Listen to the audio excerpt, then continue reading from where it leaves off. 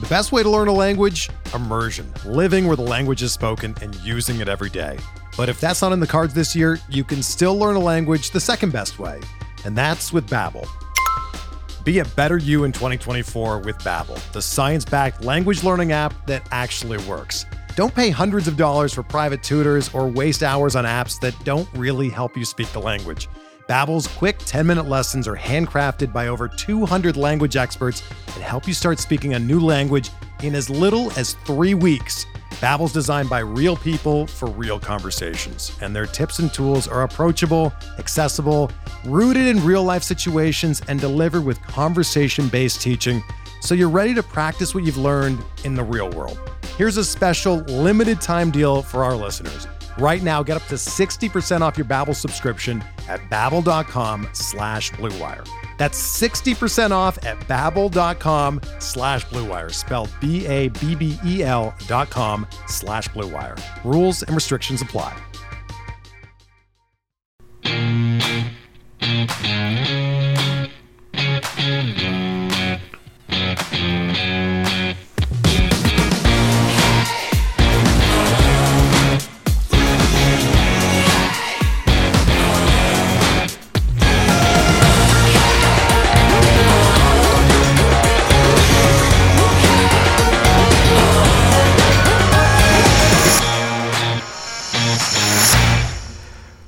Welcome to Talking Halo. This is Derek C. Apollo, all by my lonesome tonight.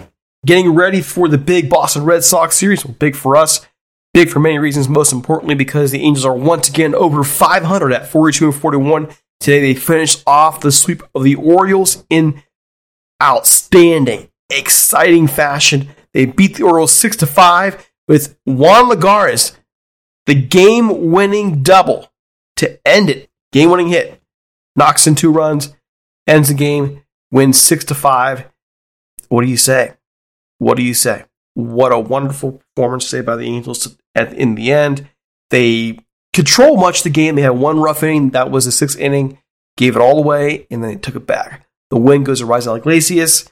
Pitches a second night in a row. It just was a good series for the Angels. Listen, there are going to be those who say, well, the Angels only beat the good teams. I've said that. I am saying only beat the bad teams. I've said that, and that is something that has to change. But to be 42-41, hanging the break, close to the break anyways, they have 6 more games until the break comes. They have 3 against the Red Sox, 3 against the Mariners. They go on the break. They come back right away to face the Mariners again. The Angels can play themselves into contention. Do decent against the Red Sox. The Seattle's the next team in front of them in the division. They're only 5.5 games out of the wild card right now. The problem is the 2 teams that are in line for the wild card, Tampa Bay and Oakland, and they're both playing pretty good baseball. Oakland gave the Red Sox all they can handle, but what we're finding out is the Red Sox are a very good team. There are a lot of people thought they were, and we're going to talk to Jake Devereaux from OverTheMonster.com, the Red Seat podcast. And he's going to explain why on earth this team, which was not supposed to be all that good this year, suddenly we find out, yeah, they're pretty darn good. They're pretty darn good. Okay, first things first, we're going to head over to Apple Music, leave a 5-star review. We would really appreciate that. And also, let's get a word from our sponsors in. We're driven by the search for better. But when it comes to hiring, the best way to search for a candidate isn't to search at all. Don't search, match with Indeed. Indeed is your matching and hiring platform with over 350 million global monthly visitors, according to Indeed data, and a matching engine that helps you find quality candidates fast. Ditch the busy work. Use Indeed for scheduling, screening, and messaging so you can connect with candidates faster. Leveraging over 140 million qualifications and preferences every day, Indeed's matching engine is constantly learning from your preferences, so the more you use Indeed, the better it gets. Join more than 3.5 million businesses worldwide that use Indeed to hire great talent fast. And listeners of this show will get a $75 sponsored job credit to get your jobs more visibility at Indeed.com/Blue Wire. Just go to Indeed.com/Blue Wire right now and support our show by saying that you heard about Indeed on this podcast. That's Indeed.com/Blue Wire. Terms and conditions apply. Need to hire? You need Indeed. I'm not going to wait any longer. Let me get Jake Devereaux on. Just let you know, we recorded this early Sunday morning on July 4th just because of the whole holiday of the Red Sox. This is before the Angels swept the Orioles. So just to kind of give you an idea of where they are. Here we go. All right, folks, I have Jake Devereaux from OverTheMonster.com and the Red Seat Podcast. Looking to preview the Red Sox series this week. Just a programming note, we're recording this on the morning of July 4th because of the July 4th holiday, and therefore we don't know who wins today's games and what the records are, so Angels may be a game over 500 under, and the Red Sox, well, they're just over 500 by a long shot. Jake, how you doing? I'm doing well, Derek. Thanks for having me today. I appreciate it. Well, we're glad to have you on, and you're always pretty good about giving us some good Red Sox meat before a series. I guess coming into this series, I'm a bit stunned. Well, on our side here, we had previewed the Red Sox with another writer way back before the season started, and she didn't expect the Red Sox to do what they did. This is kind of what they have been doing, 20 games over 500. Did you? I mean, where did this come from? Yeah, I didn't expect this. I think that, the biggest thing with this team, the biggest change with this team versus expectations, and I will admit I was more optimistic than a lot of people. I had the Red Sox pegged for 86 wins this year. But it's Alex Cora. That's really the difference this year. The players on the field are having a great year, a lot of them. Rafael Devers, Xander Bogaerts being all-stars on the left side of the infield. That's huge. Pitching's been much better. They're getting resurgent seasons from JD Martinez. Alex Verdugo is having a good year. Like, there's a lot of guys playing well on this team. But the biggest difference is, without a doubt, the leadership in the clubhouse from Alex Cora and what he kind of brings to the team. Well, what has he brought in terms of leadership and those X factors? I think what Alex Cora brings is accountability. He's got an incredible way of communicating with the players and getting the best out of every individual. So I think he walks this fine line today. Between holding his players accountable, but also being like a modern day sort of players manager at the same time. And I think that that's incredibly difficult to do. I think oftentimes you see managers kind of changing between those two different things, either being a really good players manager and a little bit weaker on calling guys out, but he's somehow a combination of both. And he's got that cachet. And he also, I think it's a big deal that he speaks Spanish as well as being able to speak English, being able to go seamlessly between those two. You get a clubhouse that's really super unified rather than a clubhouse that, doesn't really talk to each other or, has factions. And he just seems to always be able to extract the best performances from guys. And the other trait about Alex Cora that, can be frustrating at times, but I think overall, over the course of a season of 162 really plays out, is his patience with guys. He's overly patient with guys working out their issues, whatever those may be.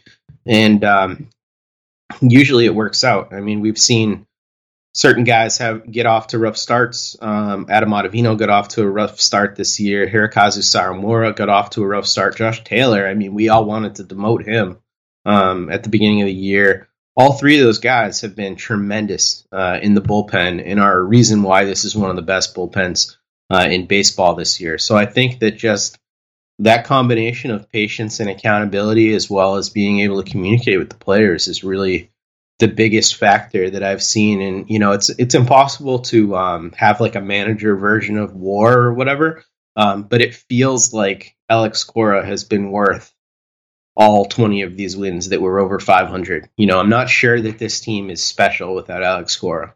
So help me understand this now, because I'm on the outside, and I mean no offense. When you're talking about Alex Cora and accountability, it's a bit strange considering what we see in the outside world, the national media, which is, hey, this guy was part of the Astros scandal, and what gives, Right. So kind of explain where this all meshes with him? So first of all, I think I try and separate those two things out as much as I can in my brain. Did Alex Cora participate in a organized cheating scandal with the Astros? Yes, and he's never denied that. He's been very adamant about accepting his role in that. When I talk about accountability, it's not just Alex going out there every day and taking questions about that cheating scandal. He has done that actually from the jump. It's really accountability as to getting the players to all figure it out. And I'm going to give you an anecdotal example of this. So Garrett Richards, as we know, has been struggling since he's not been able to use the sticky stuff. And he's been one of the most sort of impacted by this crackdown on sticky substances. And, he'd been getting blown up his last couple starts. And 2 starts ago, Alex Cora just basically told him if he didn't figure it out, he was going to wear it. And he had already given up 5 earned runs and 3 home runs to that point. And Alex basically told him, like, hey, man, you got to go out there and figure it out and compete. And he ended up getting, another 4 innings out of Garrett Richards, not having to tax the pen because he was able to extract that compete level from guys. And I think Garrett Richards has been so frustrated with this process that at times he's looked like he wanted to give up. And so he never lets his players give up.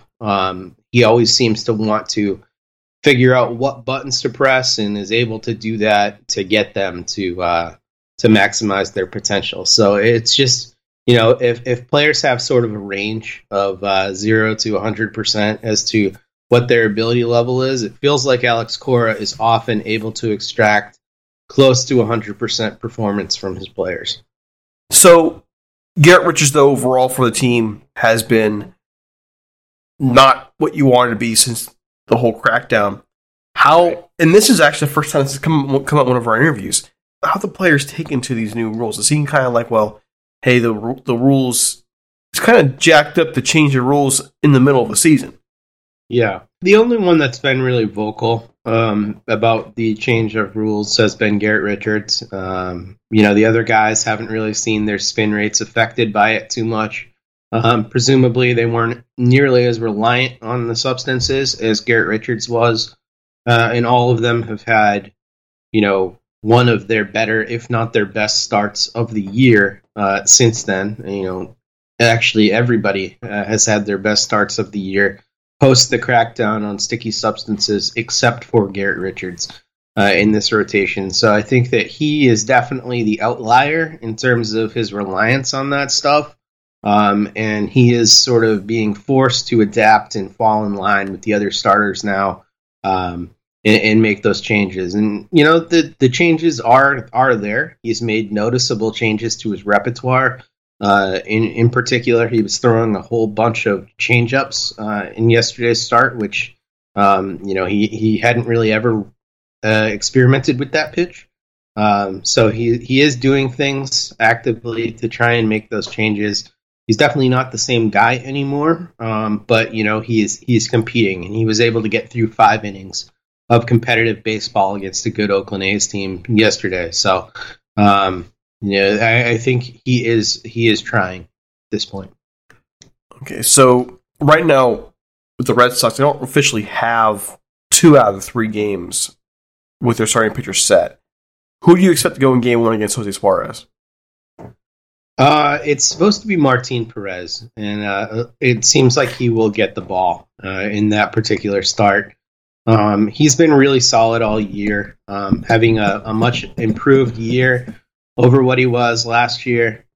He had a couple hiccup starts right after the crackdown on sticky stuff. I don't know whether he was using something much more mild than Spider Tack and he had to adjust, but the last couple starts he's actually looked really solid. So he's been one of the better contributors this year in that rotation, and he's nothing but a 4 or a 5, but he's a pretty solid 4 or 5. What's his pitch repertoire like? He throws a lot of fastballs, cutters, he throws a lot of hard stuff. He has a changeup as well. He's an interesting pitcher. He's more of an old school pitcher in terms of being like a little bit more reliant on location and finesse. He's not overpowering, but he can get his fastball into the mid-90s. So, it's not saying much in today's game. Mid-90s is sort of ho-hum these days, but, he relies on good location to get guys out. And, he's one of the guys I actually enjoy watching most on this staff because he's a real thinking man's pitcher. He's not just going out there and overpowering people. And who are they expecting against Shohei Ohtani? Shohei Ohtani is going to get Nathan Eovaldi, who's just been pitching incredibly this year. He's having one of the better years of his career. And, from Nate Eovaldi, you are going to see a plethora of pitches. You're going to see sliders and cutters and fastballs and changeups. And, he's got so many pitches. The great thing about watching Eovaldi is if you don't like walks, he doesn't walk anybody. He's got 90 strikeouts this year to just 19 walks. He leads the staff in terms of innings pitched. He goes deep into games. That's going to be the best matchup of this series. And, I'm obviously very excited to see Shohei Ohtani pitch. I've been able to see him hit even in person. I got to the last Red Sox Angels game at Fenway Park when they were here earlier in the year and was able to see him hit in person. But I'm looking forward to seeing Shohei pitch. And Shohei had a rough one last time out against the Yankees. Just wasn't himself. Yeah. Actually, start reminiscing to what we saw last year when he was walking pretty much everybody. So waiting to see. That's just every start has a bad start. Everybody has a bad outing. So hoping that's it. At least on our end. And for the good of baseball, see him being good on the mound and on the field this year has been on our side of the story that we didn't expect at all. Like the talent's always been there, couldn't stay healthy, and all of a sudden he's blowing it up. Yeah. So to see him pitching against the Red Sox, the first place Red Sox, yeah, I'm there for that. I'm all on board for that. Last game of the series on our side, Andrew Heaney. 4.654 ERA.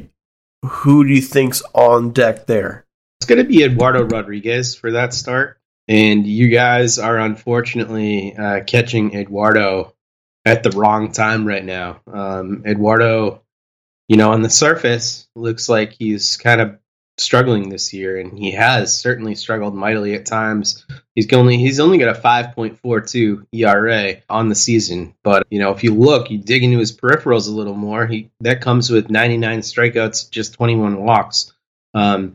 He's actually pitching really well lately. His last couple starts have been probably his best two starts of the season, so he's starting to figure it out. And really, when Eduardo figures it out, he's as good or better than Nathan Eovaldi. He's sort of the 1B. If Eovaldi's the 1A, he's the 1B on this staff when he's got it going right. And he definitely has it going right now. I'm not sure if you followed it, but last year he had COVID. And as a result of having COVID, Eddie wasn't able to pitch the entire year because he developed a weird condition, or rarer condition called myocarditis, where his heart swelled up and he wasn't able to do any physical exercise.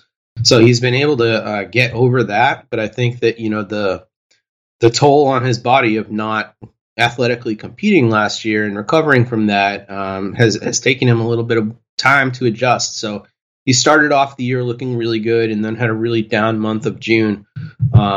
But so far in July, he's starting to look really like himself. So it's exciting to have, a lefty of his caliber back pitching well. And he's looked incredible in his last couple starts. So we'll see what he has going forward. What are the high points with the bullpen right now? Like, where is this bullpen really strong?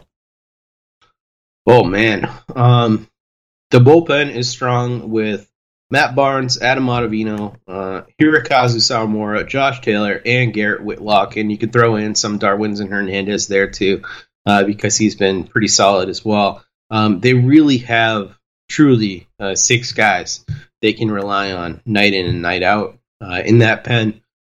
You have to start with Matt Barnes at the back. He's been maybe the best reliever in the American League so far this year. He has the best strikeout minus walk rate of anybody, including guys that are paid a lot of money, like Josh Hader and Liam Hendriks. He is leading the league in that category right now for relievers. He's walked only 9 and struck out 61 guys. Got 18 saves. He's thrown a lot, too, for a bullpen arm. He's thrown 36 innings.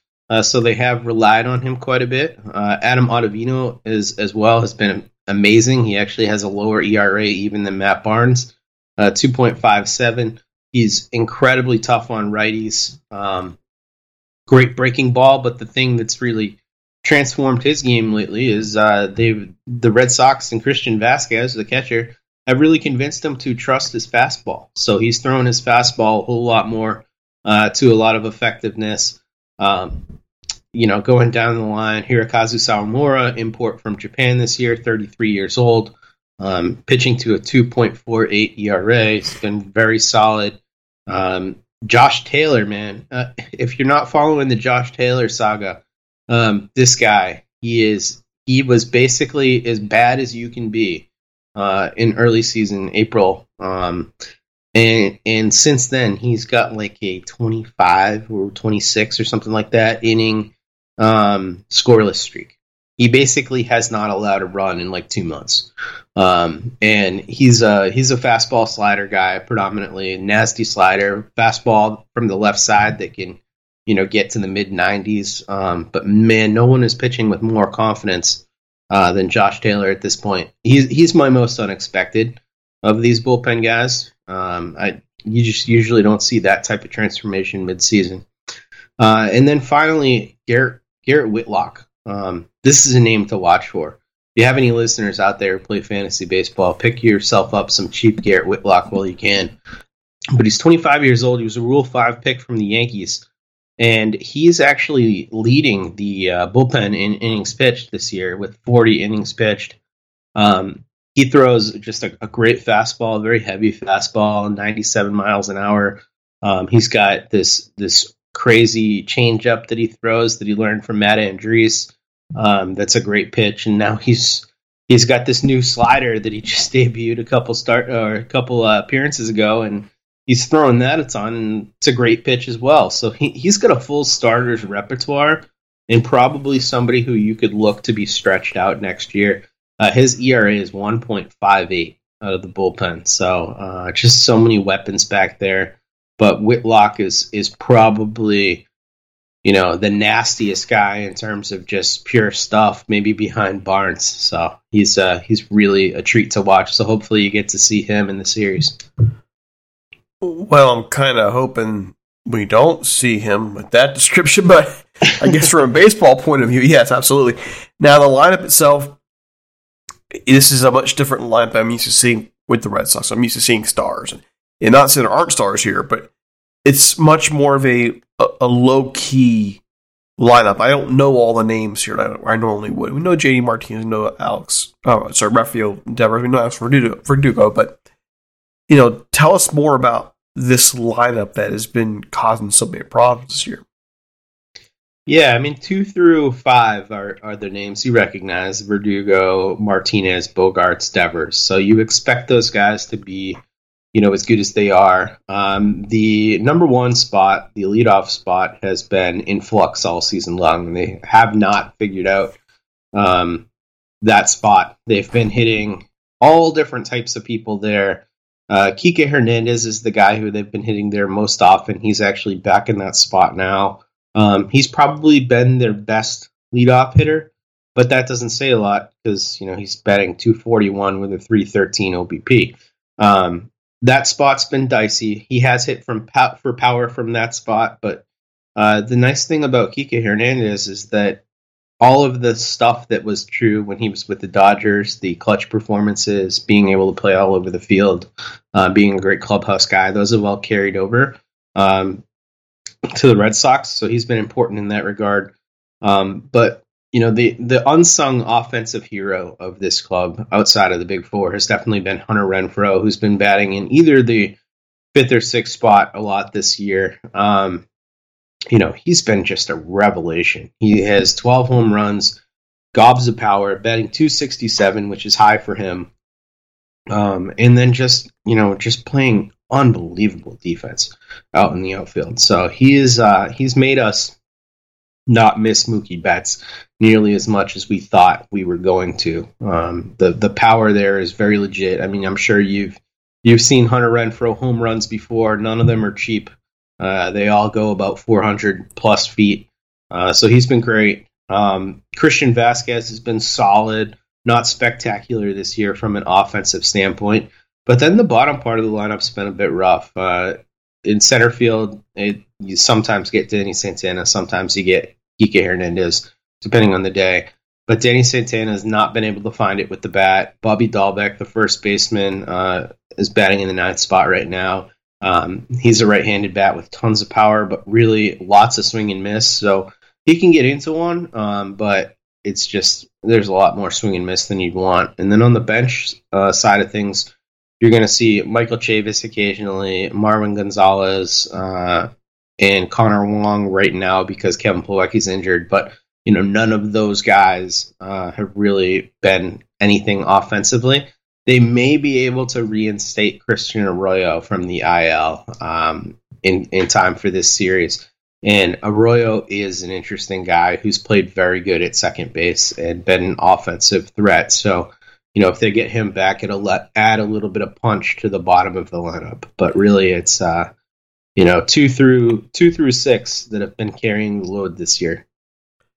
Now, overall, this team, at first I thought this was a fluke. Now when you get to midseason, you can't really call it a fluke anymore. This is a team that's 20 or 500. Are they built for the long haul this year? Are they built for a full 1-2 into the playoffs, World Series? Is this team right now a World Series contender to you, or are there too many flaws in there? Yeah, I think they are. I think they are a World Series contender, especially because they still have some moves to make. They have one of the top prospects in baseball, Jarren Duran, just tearing it up. He's on 50 home run pace, playing at AAA.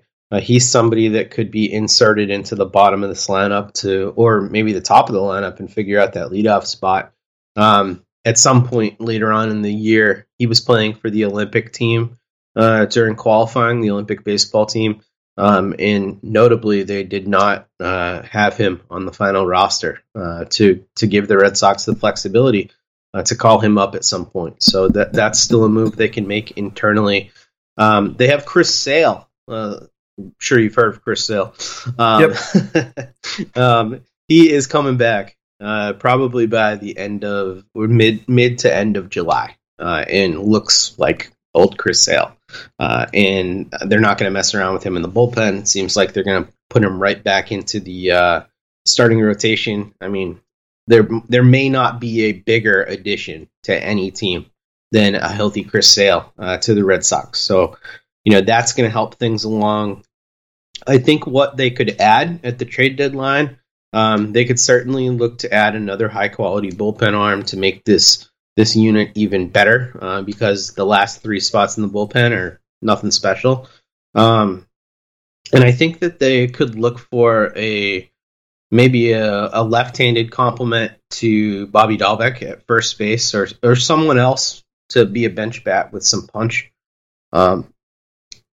That would be what I would look for them to address at the trade deadline, potentially even a starting pitcher as well, if they were interested in that. But yeah, I mean, I think this team has the offense, the bullpen, and the starting rotation to continue to make noise the rest of the way. And I've seen them play the AL's best teams. Houston is very good, as you guys well know.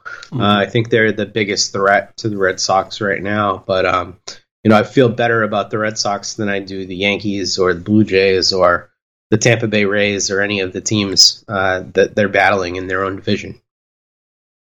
And we've seen it firsthand. Tampa's good. Yeah. But, they don't have the resources Boston has. Toronto, I think, is a year away. I'm looking at the White Sox and the Central are good, young still. But there's the Astros are just the Astros, and I didn't even expect them to be as good as they have been this year. We thought, coming off last year, they're down the down movement, but nope, they're just as good as they have been. So yeah, it sucks for us. Same division with them, but that's the nature of the game.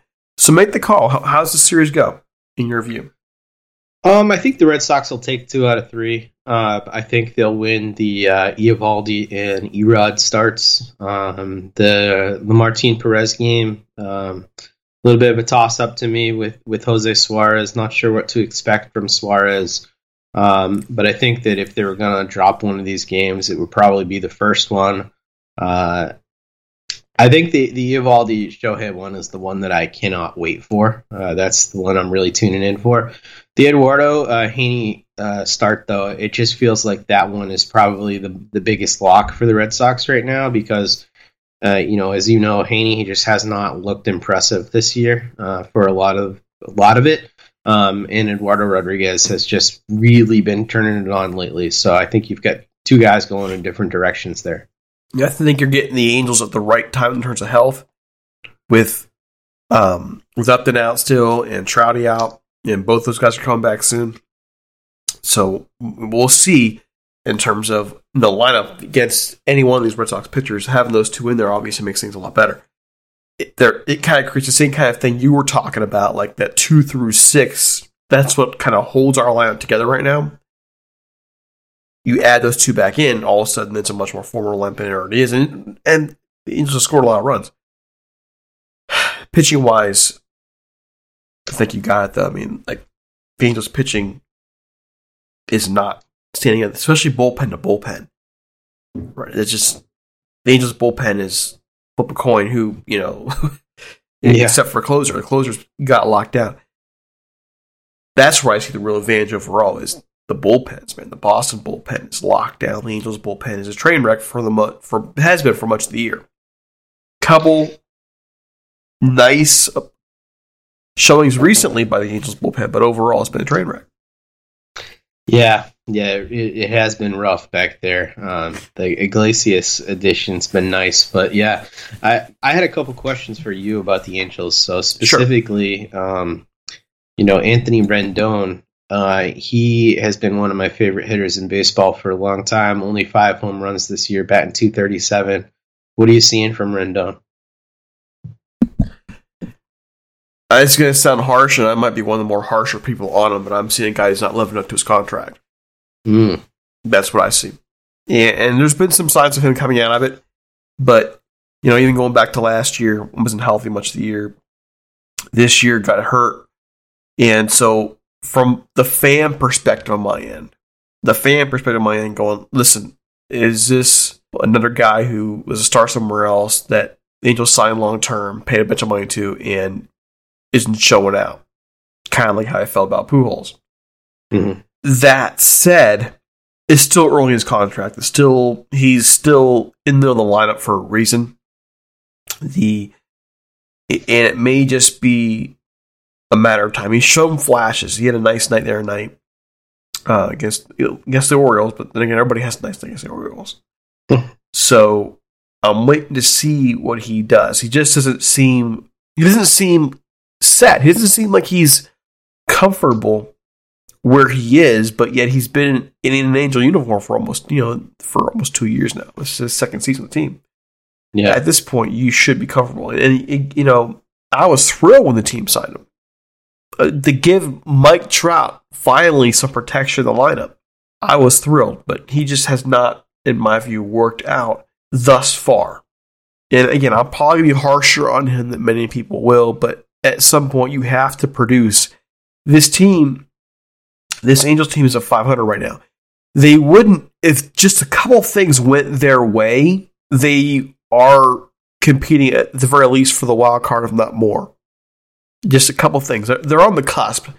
That's what's most frustrating. If the bullpen just was decent, if the starting pitching was decent outside of Shohei Ohtani. This is the Angels have the lineup alone. Add in Rendon performing at what he can do. This is a team that competes with Houston. So it's frustrating to watch because you know the ability's there. Even the bullpen, like Perry Minasian went out there and got guys for the bullpen who have been solid elsewhere, and they just have not put together here. Yeah. So a 41-41 team could easily be in the mix here in September. The Angels' schedule softens up quite a bit. They really face the hardest part, in my view, in the first part of the year. Well, still time to make a run. It's still a division where you can make some headway. So especially if they're getting Trout back. But what's it been like to watch Ohtani this year? I mean, from an outsider's perspective, I think he's the most interesting player in all of baseball, and I think he pretty much has the AL MVP already locked up. What's your perspective on getting to watch that guy every day? It's been fun. I mean, when I've been an Ohtani pessimist, mostly not because of his ability, but because of he just couldn't stay healthy. Right. And every time I think of that, knock on wood.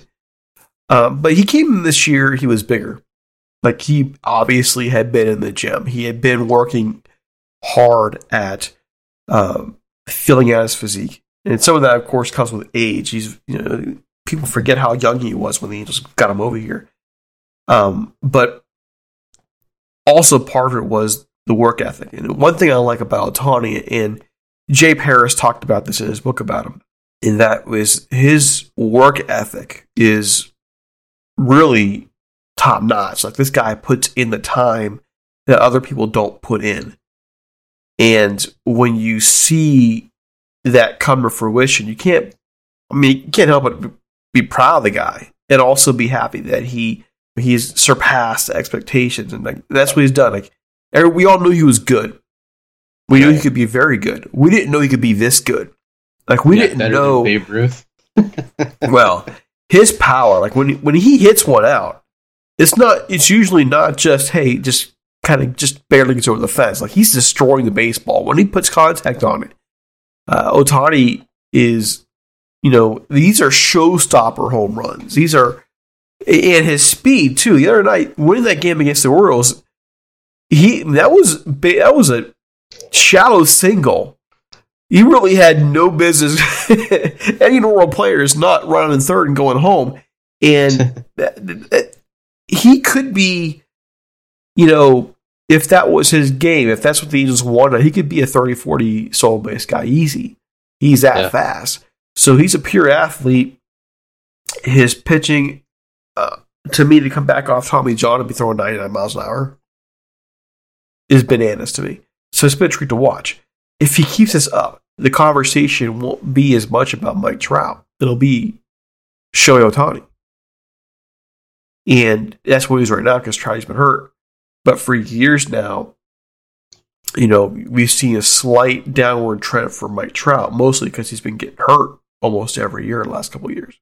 Like, he's not staying healthy. And we knew that we needed the emergence of somebody else to kind of support him. That's why I was so excited about Rendon. And here's Ohtani, who may, at least as a hitter, add that as a pitcher. He's the MVP right now. He's the MVP. Anybody try to make an argument otherwise. Honestly, I wouldn't. How can you? I don't think you can, because this is something we haven't seen in 100 years. I'm thrilled. And I'm happy for him. The guy works his tail off. He's reaping what he sows here. Yeah. Is he the best player on the team now, or does that crown still belong to Mike Trout? If you're talking a full season, it's hard to argue Trout, but he hasn't played much of the year. Right. So right now, as we speak, he's the best part of the team. It's amazing to think that. Imagine how good this Angels team could be if you had a healthy Ohtani, Trout, and Rendon. Oof. I mean, that's division leader right there, I think. Yeah. You have all those guys clicking at the same time. So, very exciting individual players on that team, for sure. get them together, get support around them. This is a team. So, next year I'm watching the Angels. I think next year they're kind of putting things together this year. I think next year is their year to finally kind of break through and really give Houston run for their money. But they got a couple of things they need to fix. But then they're there. Yeah. All right. So, Jake, I want to thank you so much for making the time for us. Can you let people know where they can find your work? Yeah, you can find my writing and my podcasts over at overthemonster.com. It's part of SB Nation, so check that out. And then you can also follow me on Twitter. You can follow me at @DepJake, where I talk about Red Sox stuff and also fantasy baseball. I have a couple fantasy baseball podcasts over at Fantrax HQ, the 5-Tool Fantasy Baseball podcast, and then over at the Dynasty Guru, the Dynasty's Child podcast as well. So subscribe to those if you're into fantasy. Appreciate that. All right, man. Thanks so much for your time. Really appreciate it, and we'll talk to you soon. All right. Thanks, Derek. Yep. Here's the thing. The Red Sox usually give the Angels all kinds of problems. I mean, traditionally, matchups don't work well for the Angels against the Red Sox. On occasion, they will get the upper hand, but the Red Sox for a reason. And I don't see any reason to think the Angels will win this series, given the fact that the pitching matchups, there's just too many question marks there. The big X factor right now is the bullpen. The bullpen is a major question mark. That said, the Angels' bullpen it wasn't too bad this series. And some guys do seem to be kind of settling in. But can the pitchers get there? And can this lineup produce against a Red Sox starting pitching staff that has got some issues? They've come out at the right time. Jake mentions that. These guys have kind of peaked at the right time. But there's nobody in this pitching lineup right now that will outright dominate you. So they have a shot. And we're hoping, I guess, that the Red Sox, coming off a tough series with the A's, will be a little bit lackluster. We'll find out. The Angels, they have a lot to prove. At 42 and 41, they have a lot of opportunities in the schedule coming up in July and August to make a move, and they just need to get some things in order. The first thing you got to prove, though, is can you beat the teams that are contenders? You can't beat up on all the mediocre to awful teams and think you'll be there at the end. It's all about making the playoffs right now for the Angels. They have to win some of these series. They can't stay home this weekend. They can't get blown out of the park. They just can't. It won't work. So, again, nice having Jake on again. Always a good interview. Thanks so much for spending time with us today. Hope you have a great July 4th. The land of the free, home of the brave. We'll see you soon. Have a great one. We're out of here.